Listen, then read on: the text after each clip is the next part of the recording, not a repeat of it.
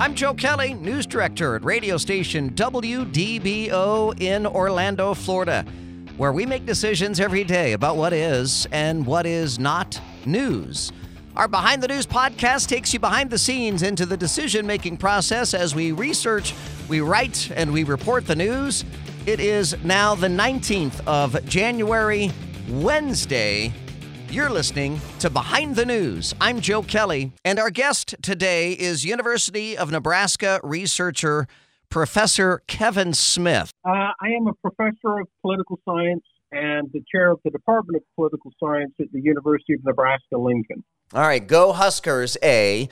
And B, I'm really intrigued, Professor Smith, by this study that you have done about how politics seems to be making Americans not necessarily sick, but at least feel sick. Yeah, I mean, we've done several surveys now where we've asked sort of like representative samples of Americans, what sort of toll is politics taking on you? And rather large numbers of Americans indicate that, politics is, kind of doing a number on their social, emotional, and even physical health. And especially at a time in which we are in a health pandemic, I would imagine that people are feeling especially sick, if you will. Yeah, I mean, but politics certainly isn't, reducing any of the sort of like mental health impacts that have gone along with COVID. Although one of the things that I'd point out, Joe, is that we first did a similar survey in 2017, which predated the pandemic, and we were finding similar sorts of things back then. And that is interesting. So we're going back to kind of the Trump era. I mean, it was the beginning of this process the Trump presidency when it comes to people that just get so turned off by politics? Unfortunately, Joe, I can't really answer that because there's not a lot of systematic data prior to 2016, or at least nothing that's really comparable to the sorts of surveys that we did. When we did our first survey in 2017, we were actually wondering, whether it was just a reflection of kind of like a very divisive political campaign and a controversial president had just been inaugurated. But the big finding from the latest survey is that doesn't seem to be the case. It seems to have gone on during the Trump presidency and at least a little while after it. So it looks more like it's sort of like a chronic thing over the long term. There's an old adage, and I'm sure you've heard it 1,000 times, but you don't discuss religion and politics in public, right? You want to stay away from those topics.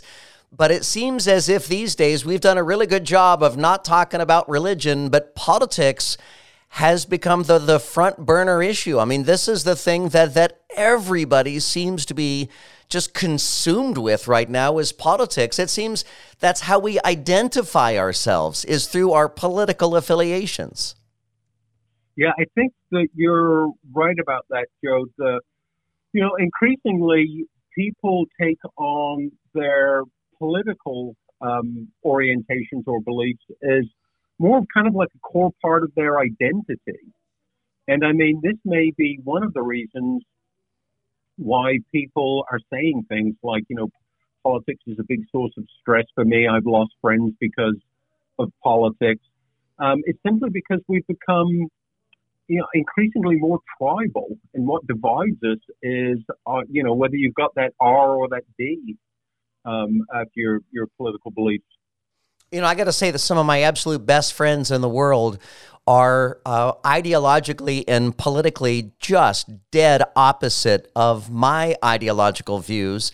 But I don't categorize people that way. I look at them as humans first, and I don't even get to their politics until maybe 10th or 12th on the list. I think character really counts so much more than politics does. Yeah, and I mean, I think that there are still plenty of people out there like that. I mean, I'd like to count myself as one of them. I actually would rather go have a beer with someone who disagrees with me politically, rather than just hear my own beliefs sort of like parroted back to me. So I definitely get where you're coming from. It's just that it's, I mean, I'm not sure that I can answer the question why, but we seem to have a harder time disagreeing civilly these days than we've done in the past. And whether that's due to, a certain type of political environment we find ourselves in, or whether social media plays a role in it, or whether it is political elites being a little irresponsible and sort of like ginning up their bases. I mean, I'm not sure that there's a definitive answer to that, but it is, I think, clearly the case that political disagreement has become, it's more of a high stakes thing now. If you look at our survey, I mean, people are saying, I've lost good friends because we differed on politics. And, I can't imagine losing a friend over their political stances, or I would have to say their political stances would have to be pretty extreme. Sure, yeah. For me to sort of like consider ending a friendship. But unfortunately, that's just not an uncommon thing these days. We are talking to University of Nebraska researcher, Professor Kevin Smith. And Professor Smith, one of the things that really caught my eye in your study is that 1 in 20 of your participants say they're thinking about or discussing politics leaves them feeling suicidal.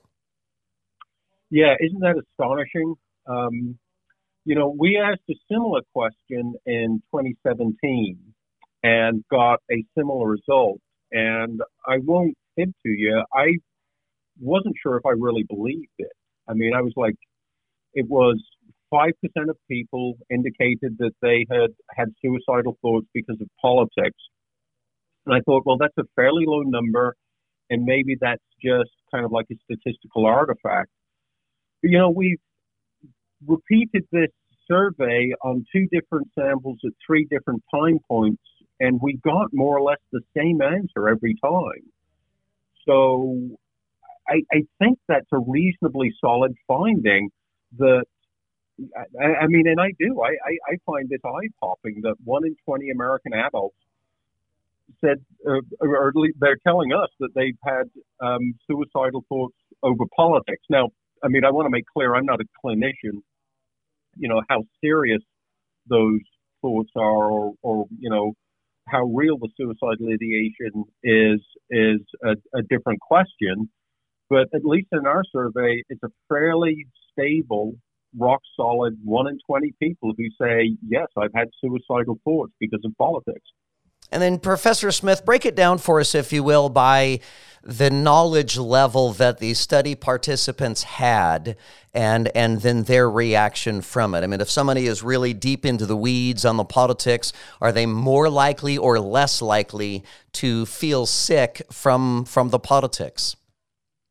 Yeah, I mean, there's that's a little bit more of a complicated question, but the short answer is that what we found is that people who are more politically knowledgeable tend to feel these effects to a lesser extent. So there seems to be, if you're more knowledgeable about politics, you seem to be inoculated to some extent in terms of sort of like the social and emotional impacts of politics. Although, how we measured political knowledge was like knowledge of the system. It wasn't sort of like knowledge of, current events or anything like that. It was the sort of questions that you'd get on a civics exam.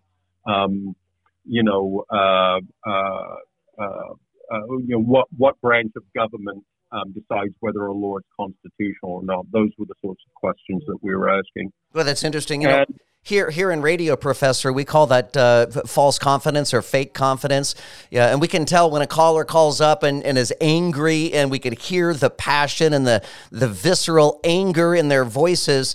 And then we hear them repeating lines that are basically on bumper stickers on cars. And I think, wow, that is unearned confidence you have there. You've not done the research. You've not done the homework. You don't really know the candidates. You don't know the issues. And yet you're letting it seep into your mind and your heart and your soul, and you're letting it ruin your day.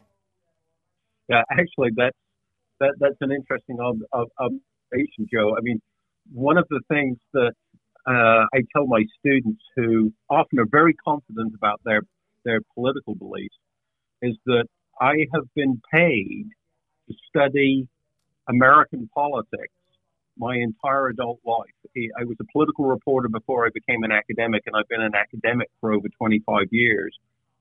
And in that nearly 40 years, I've been studying American politics seriously for a living. All that's taught me is how little I know. And I'm reasonably confident that I know a little bit more than the man on the street. But you're right. When it comes to politics, people seem to invest a faith sometimes in their viewpoints that, at least empirically speaking, is not always warranted. And is there a conclusion that you have come to with this study? I mean, is there a 5-step process for walking back from the ledge here, if you will, for people who harbor this kind of anger, this political anger? I mean, is there a conclusion to this?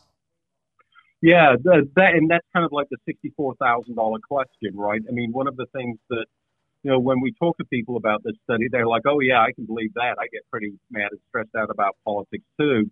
But the real issue is what can you do to mitigate that, to sort of like, help your own mental health. And unfortunately, our data doesn't really sort of like point to any simple answers to that. So, Joe, I mean, this is something that we would like to do more research on, but whether it's sort of like, I don't know, doing meditation or,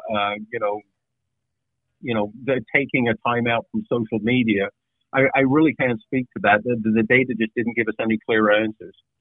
As we started the conversation, I like to say that people are much more than just the politics that they ascribe to, right? And so I want to end our discussion with non-political chit-chat, stuff that I find interesting. And if you'll indulge me for a second, I know you're in Nebraska. So how cold is it in Nebraska right now, since I'm sitting here in lovely Orlando, Florida at the moment? Yeah, you're on dangerous ground there. I think the high today is 18. That is so cold. And you're at the University of Nebraska, Lincoln, is that right? Yeah, that's correct. And is that the main chapter or campus rather? Yeah, we're the flagship university. Okay, so Scott Frost is your coach. Scott Frost is my coach. Are we going to keep him? At least for another year. Okay. Because we're all. And I mean, we're all rooting for Scott, right? Yeah, I mean, so are we. He's a Nebraska guy. I mean, he won a national championship here under Coach Osborne, and he's clearly extremely committed to Nebraska, the program. And I mean, he's been a very successful coach in other places. So I'm only speaking for myself, Joe, but I'm really rooting for. I'm really rooting for Scott. That makes me happy to hear that. I am too. He came from University of Central Florida here in Orlando, and we were sorry to see him go, but we certainly understood why he would want to go to a program like Nebraska, and we wish him nothing but the best, I should say. University of Nebraska researcher, Professor Kevin Smith. Professor, it's a real joy to talk to you. I've got family in Nebraska, and I'll pop in someday and say hi. Yeah, well, I appreciate that, Joe, although if I were you, I would pop in when it's a little warmer. Yeah, we'll wait until the summertime, no doubt. All right. Professor, thank you so much for your time. Thanks for sharing this information with our listeners, and thanks for the great work that you do. We certainly do appreciate it. Thank you, Joe.